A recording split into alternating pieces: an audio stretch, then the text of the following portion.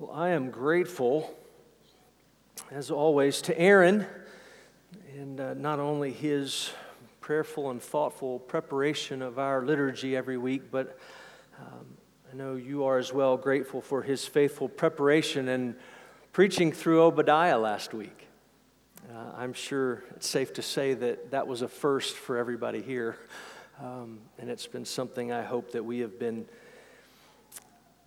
ruminating on all week, but I think that was good. Tonight we come to our second of the 5 one-chapter books in Scripture, and we are in the book of Philemon, and we are going to hear, as I just mentioned, its message on forgiveness. And if you wouldn't mind, so that it is fresh within our minds as we walk through this, because I'm going to jump around rather than go straight through 1 to 25. I am going to here and there. Would you stand with me in the honor of God's Word, and let's read this letter again. Hear now the word of the Lord. Paul, a prisoner for Christ Jesus, and Timothy, our brother. To Philemon, our beloved fellow worker, and Apphia, our sister, and Archippus, our fellow soldier, and the church in your house. Grace to you and peace from God our Father and the Lord Jesus Christ. I thank my God always when I remember you in my prayers, because I hear of your love and of the faith that you have toward the Lord Jesus and for all the saints. And I pray that the sharing of your faith may become effective for the full knowledge of every good thing that is in us for the sake of Christ. For I have derived much joy and comfort from you, from your love, my brother, because the hearts of the saints have been refreshed through you. Accordingly, though I am bold enough in Christ to command you to do what is required, yet for love's sake I prefer to appeal to you. I, Paul, an old man and now a prisoner also for Christ Jesus, I appeal to you for my child Onesimus, whose father I became in my imprisonment. Formerly he was useless to you, but now he is indeed useful to you and to me. I'm sending him back to you, sending my very heart. I would have been glad to keep him with me in order that he might serve me on your behalf during my imprisonment for the gospel, but I preferred to do nothing without your consent in order that your goodness might not be by compulsion, but of your own accord. For this is perhaps why he was parted from you for a while, that you might have him back forever. No longer as a bondservant, but more than a bondservant, as a beloved brother, especially to me, but how much more to you, both in the flesh and in the Lord. So if you consider me your partner, receive him as you would receive me. If he has wronged you at all or owes you anything, charge that to my account. I, Paul, write this with my own hand. I will repay it, to say nothing of your owing me even your own self. Yes, brother, I want some benefit from you in the Lord. Refresh my heart in Christ. Confident of your obedience, I write to you knowing that you will do even more than I say. At the same time, prepare a guest room for me, for I'm hoping that through your prayers I will be graciously given to you. Epaphras, my fellow prisoner in Christ Jesus, sends you greetings, and so do Mark and Aristarchus, Demas, and Luke, my fellow workers. The grace of the Lord Jesus Christ be with your spirit. The grass withers and the flower fades, but the word of the Lord endures forever. Let's go to the Lord in prayer. Well, Father, we now come to proclaim your word that is eternal and infallible and inerrant. And we believe that through it, you grant to us all things that pertain to life and godliness. And we believe that it is profitable for teaching and reproof and correction and training in righteousness, so that we might be complete, equipped for every good work. We would ask that by it and your Spirit tonight that we may be challenged and strengthened and encouraged. Use me in these moments as you see fit. In Jesus' name and for the sake of his church, I pray. Amen. You may be seated. Now, within the letter, you'll notice in the back of your bulletin, we're going to look at 3 points. There are 3 things that I want us to consider in this brief letter. The first is we want to look at the forgiveness that Onesimus needs. Secondly, we're going to look at the forgiveness that Philemon can offer or supply.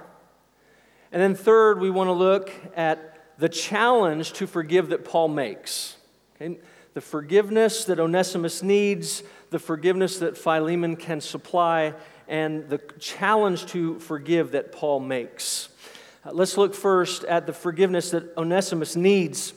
Onesimus, we've read twice now, was a slave of Philemon.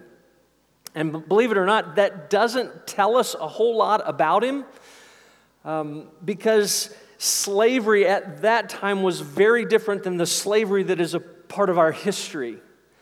Slavery then had nothing to do with race, and occupations, whether they be blue collar or white collar, whether they be labor or trade or professional, could all have been at that time filled by slaves. So while we don't know specifically what his role was, we do know he was a slave. And at some point, he had become very useless. He was useless to Philemon. He could have been lazy. He could have been a troublemaker of some kind. But the bottom line was he was taking advantage of Philemon. He was taking advantage of this man that we'll hear about in a minute. And he wasn't taking care of the responsibilities that were before him. And so it really makes sense. We're not surprised to find out that he runs away. It's no surprise to us that he runs away and he either steals a few things before he goes to pay for the trip that he's about to go on, or he steals something and he runs away to escape the consequences of his actions. But either way, he's on the run. He ends up in Rome. And somehow, but really by God's divine providence, he encounters Paul. And again, we don't know why. He could have been arrested for being a runaway slave, or his criminal ways could have continued while he was in Rome, and then he could have been thrown in prison with Paul, or there could have been some other consequence, or there's something that we just don't know brought him in Paul's path. But either way, he's there with Paul by God's design, and while he's there, Paul leads him to the Lord. And I can just imagine how Paul shared the gospel, or at least a little bit of what Paul might have said to Onesimus. He probably said something like, look, you're a slave on the run, and you're more than just a slave physically. You may not realize that, but you're a slave spiritually, and you are never going to be able to outrun or escape your bondage to sin by yourself. So because of that, let me tell you about Jesus. Jesus died to pay the debt on behalf of those who were enslaved to their sin. He died to redeem us and set us free. And if you call on the name of the Lord, you'll be saved. And I can tell you from experience that if the Son sets you free spiritually, you are free indeed. Even if you were to remain a slave, and even if I were to remain in this prison for the rest of my life, we are free when we look to Christ. Now, there's another interesting providential facet of this story in that Paul and Philemon were friends as well. Actually, verse 19 seems to indicate that Paul had led Philemon to the Lord as well, just like he did Onesimus. And so this new triangle of mutual acquaintance and experience causes Paul to desire that these two spiritual sons of his reconcile. He wants them brought back together. Even though Onesimus has apparently over time regained his usefulness, he's become useful to Paul. Paul's loved having him around. He's grateful that he's present. He's serving him, and more than likely, he's probably making his imprisonment bearable. But he knew it was best for him to return to Philemon. He knew that Onesimus and his debt need to be paid. And the relationship that he had with Philemon needed to be reconciled, and his position needed to be restored because he was at once useless and now he's useful again. And then in verses 15 and 16, Paul actually says that, listen, this has all been a part of God's plan. His leaving you, his returning to you, this is by God's design. So Paul writes this letter and he hands it to Onesimus. He says, I want you to deliver this to Philemon. He says, you need to go with Tychicus. Tychicus is taking this letter that I wrote to the church there in Colossae, and you guys go together and deliver your letters. And that brings us to the forgiveness that Philemon can supply. Philemon was the leader, or a leader in the church at Colossae. And due to his owning of slaves, we know that he was well off, he was wealthy, but we can also assume that he was very generous and hospitable because one of the churches in the Colossae presbytery met in his house. He had opened his home to the church. And in verses 1 to 7, Paul gives this description of this man, and we get an idea of what Onesimus has done and who he's taken advantage of. Paul calls him a fellow worker in whom he loved. He says that he was a man whose faith was evident, and it was evident due to the love that he exhibited for the Lord and for the church there in Colossae, particularly that group in his house. Paul said he was personally blessed every time that he heard about Philemon. Right, word got out what Philemon was doing, and that he brought, it's a great phrase here, he brings refreshment to those in the church. And Philemon loved to hear about it. He thanked God. He says, I thank God for you. Right? He says he thanked God for him when he prayed for him. And he prayed that their fellowship that they shared, right, the sharing of faith within that fellowship, that it would continue, that daily living, that arm in arm, running the race of faith that we talked about throughout the book, or toward the end of Hebrews from 11, 12, and 13. He was encouraging them to continue that, and he said that running of the race and exhibiting his faith would cause them to grow, and one of the ways that he could exhibit that faith was through forgiving Onesimus. He says it's one thing to talk about forgiveness. It's one thing to call people to forgiveness. It's another to actually do it.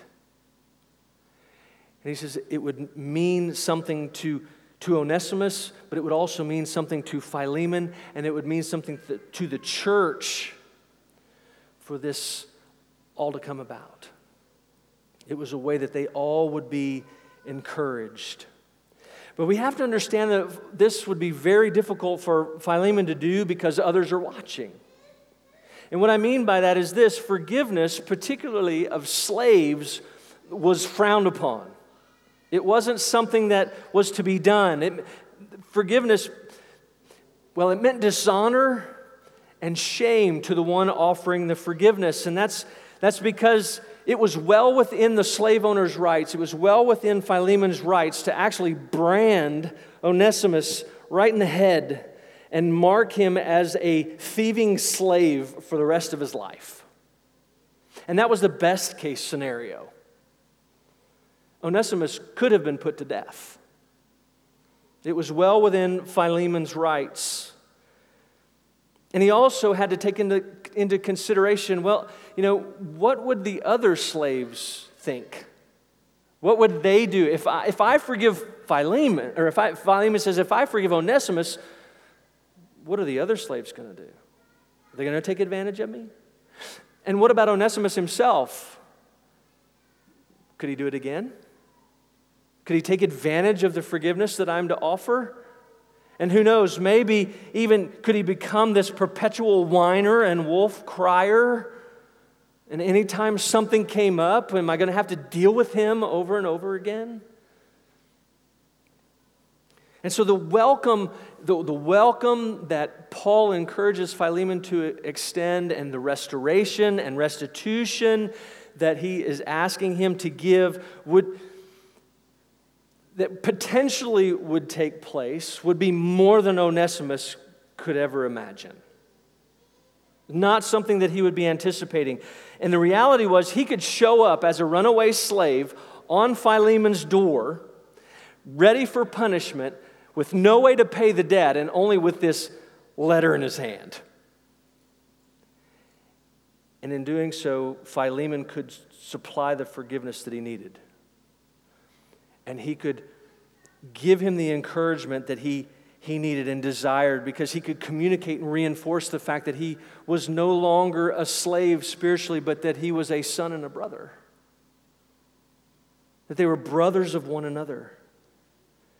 Because this new spiritual status, it transcended his earthly status.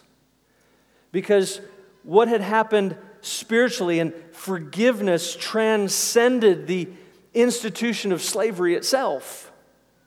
F.F. Bruce points out, he said, the atmosphere of forgiveness was one in which the institution of slavery could only wilt and die.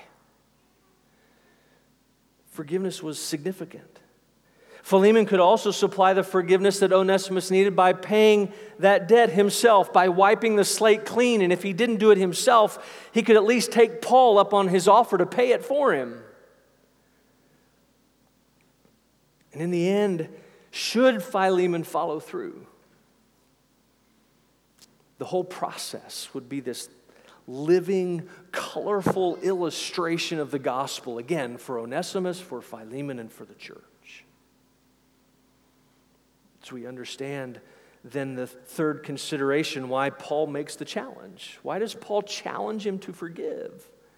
Verse 8. And Paul says that he has both the authority and the right as an apostle to command Philemon to do what he wants him to do and to do what he's about to ask him to do. But rather than command him, he simply says, I prefer to encourage. I appeal.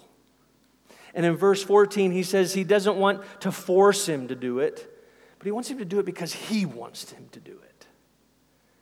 Right? Philemon, I want you to want to do this.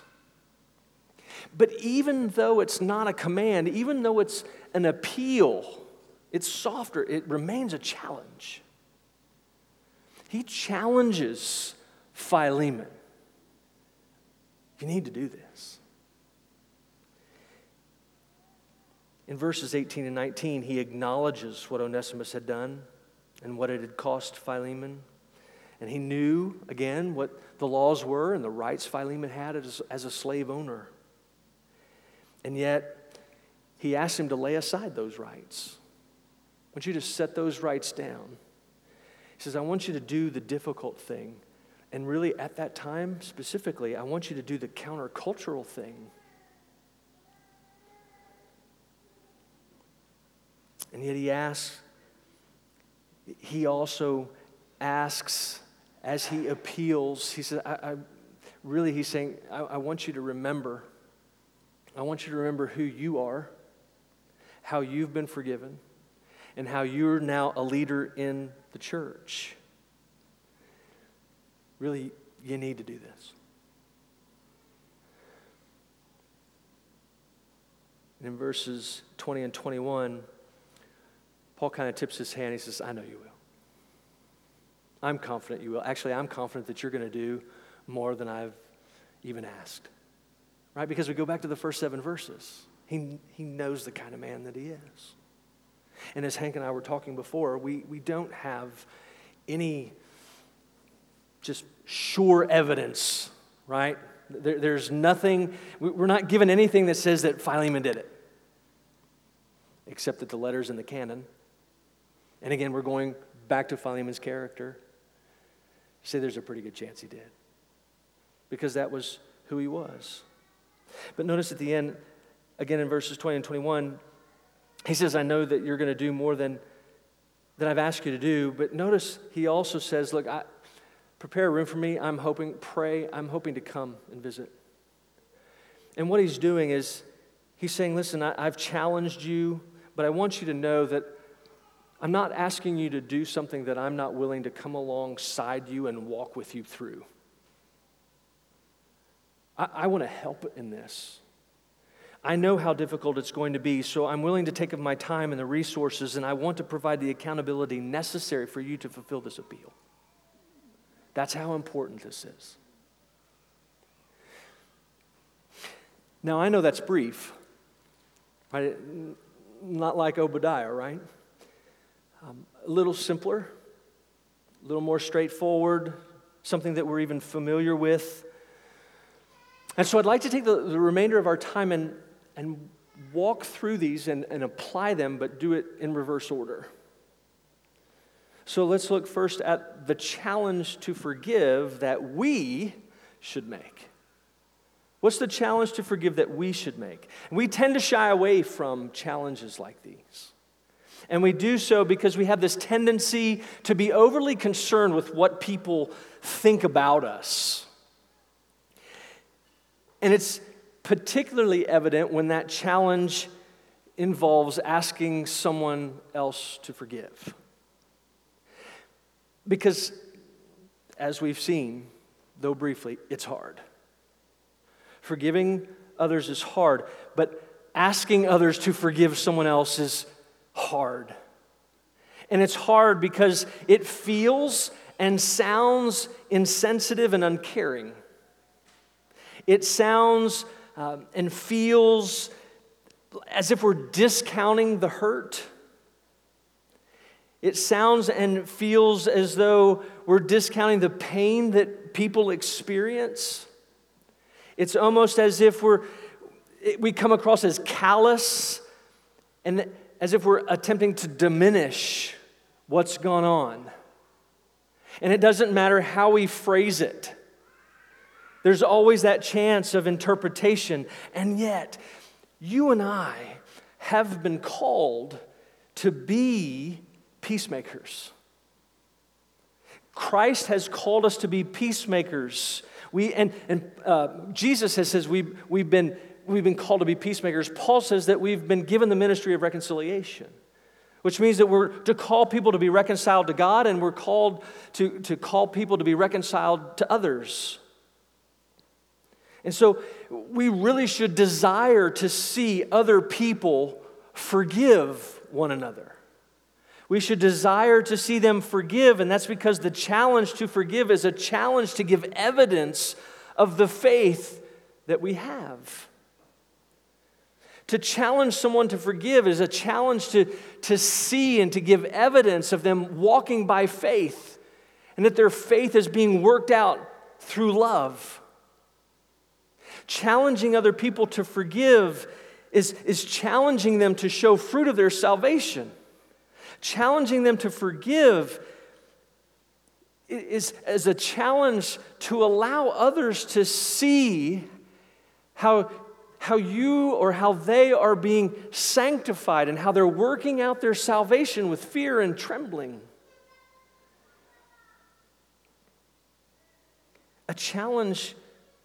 Giving a challenge to forgive is a challenge to others for them to exhibit what it is Christ is doing within them by His Spirit, Christ through whom they themselves have been forgiven.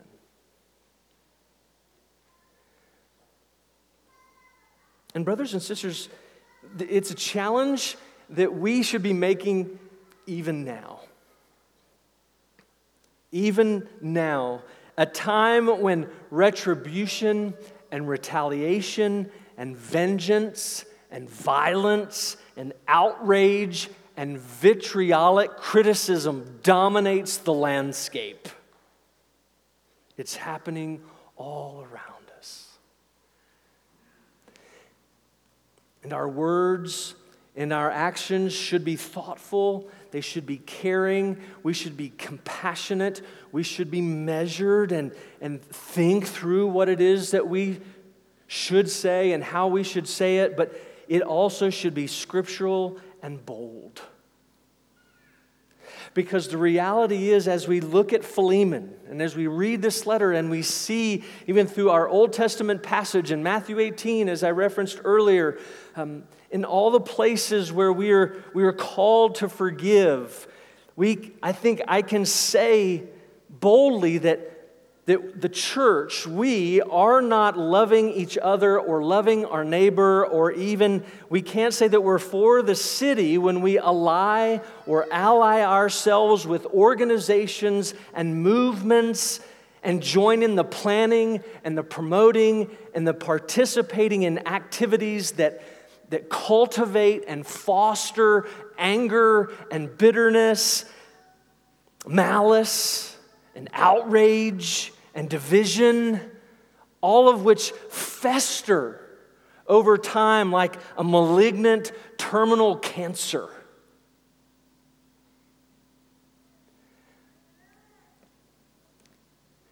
Our message is different. It's eternal. It's not temporal.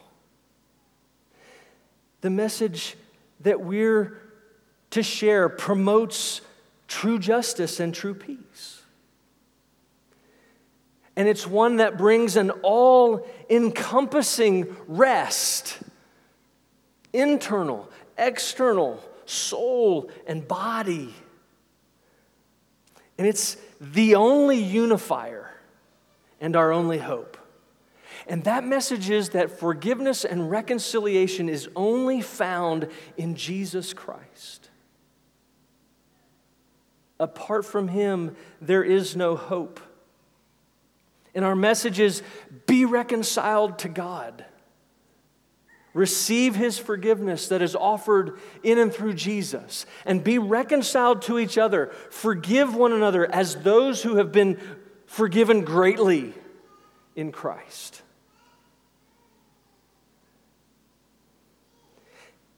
And that brings us to the second point, the forgiveness that we can supply.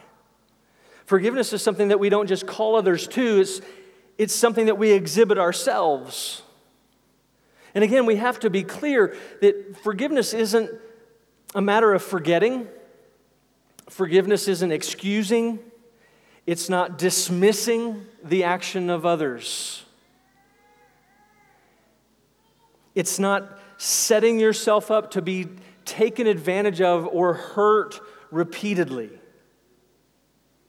True forgiveness does not require the laying down or the elimination of godly justice or consequences of actions, whether those be natural or judicial.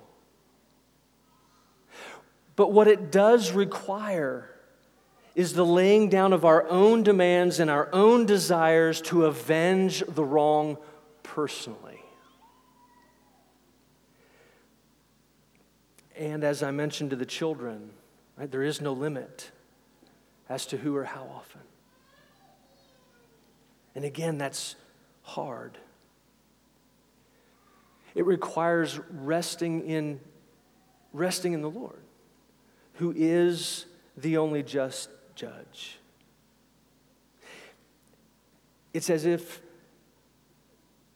it is as we rest in our covenant-making and covenant-keeping God, we are able to do what He has called us to do. It's only as we rest in Him that we're able to do what He's called us to do. And what has He called us to do? We're to keep no record of wrongs. We're to not be resentful. We're to live peaceably with all. We're to forgive as Christ has forgiven us. Again, we who have been forgiven much, we're called to forgive others in the same way. We do acknowledge that there is a debt owed. But we, like Philemon, are to pay it ourselves rather than seek vengeance.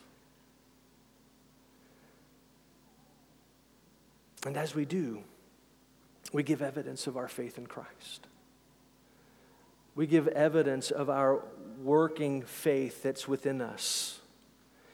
Because brothers and sisters, we can make no mistake about it. This is a supernatural work of the Spirit of God in us. It is not something that we can do in and of ourselves or left to ourselves. And when we choose forgiveness, well, actually, when we think about it this way, when we choose to withhold forgiveness, we aren't hurting the ones who have hurt us, we're hurting ourselves. When we choose to withhold forgiveness, we're unable to move forward because we're living in and attached to the past. When we choose to forgive, we put ourselves in the position of enforcer and prosecutor and judge and jury. When we choose not to forgive, we really are believing and saying that we know better than the Lord Himself.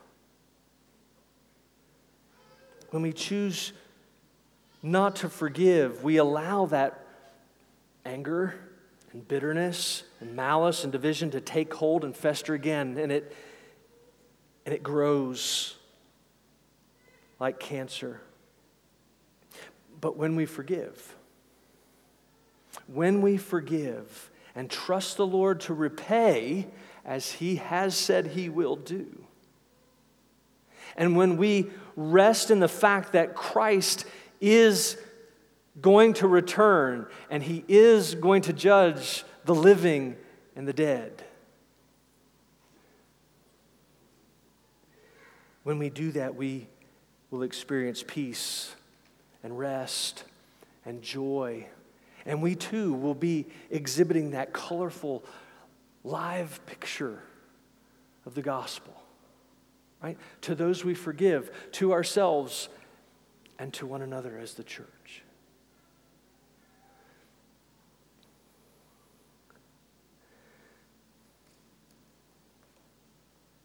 So finally, the forgiveness that we need. We all need to admit we need to be forgiven. Right? We need to be forgiven, of course, by God, because we all stand before a holy God guilty due to our sin. We need to not only be forgiven of the sin of Adam that we inherited and was imputed to us and that corrupted our nature and our character, but we also need to be forgiven of our actual sins that we commit. Those sins that we commit in thought, word, and deed. We need that one-time full and final forgiveness through which our union with Christ is secured. But we also need that ongoing forgiveness, that continual forgiveness for the sins that affect our communion with Him. And we need to confess and repent of our sins once and for all, as well as confess and repent of our sins on an ongoing basis. And listen, if we don't admit that, listen to how John describes us. If we say we have no sin, we deceive ourselves and the truth is not in us. Basically, if we don't admit that we're in need of forgiveness, we're just lying. We're liars. But also notice what he says if we do admit it. He says, if we confess our sins, He's faithful and just to forgive us of our sins and cleanse us from all unrighteousness. And this is, of course, why we call non-Christians to repentance. We call them to repent of their sin and to turn to Christ for the forgiveness of sins. But this is also why we take the time every week in our liturgy, corporately and individually, to confess our sins and hear the assurance of the gospel. We need that. And secondly, not only do we need to be forgiven by God, but we also need to be forgiven by one another. We need to be forgiven by one another. We sin against one another in thought, word, and deed. And we have the responsibility. This is not something that is the responsibility of those who have been sinned against, but it's the responsibility of those who sin against others to go to those who have been wronged and seek their forgiveness. We're to take initiative in that. In Matthew 5, Jesus says, if you're offering your gift at the altar and there remember that your brother has something against you, leave your gift. Leave your gift there before the altar and go. First be reconciled to your brother and then come and offer your gift. We're to initiate and to seek the forgiveness that we need not only for our benefit, not only that we might be forgiven, but again, for the benefit of those who are forgiving, because we've already spoken of the benefit received by forgiving other people. So this is for us as well as for those who forgive. And in light of our current climate, I need to say also that we need to be forgiven and seek forgiveness of those against whom we've sinned, those we have wronged, those we have actually sinned against, and those we have actually wronged. Question 87 of the Shorter Catechism is clear. It says, "What is repentance unto life? Repentance unto life is a saving grace whereby a sinner, out of true sense of his sin and apprehension of the mercy of God in Christ, doth with grief and hatred of his sin turn from it unto God with full purpose of and endeavor after new obedience." This is not to say that we aren't to lament and express grief and sorrow of the sins of others and groups to which we belong. We should and we must do that. But it does mean we are not in need of forgiveness for those sins that we ourselves have not committed. We do not bear because we have not been imputed with or inherited the sins of other people. We bear because we've only been imputed with and inherited the sin of our federal head, who was Adam.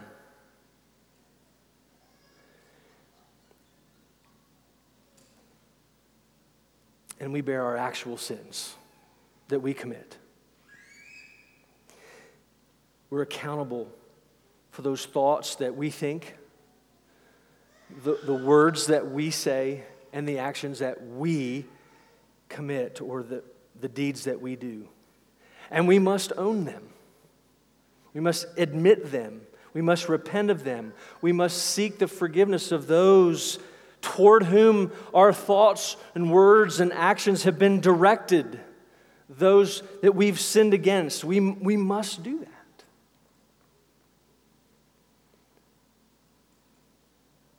Having been forgiven ourselves.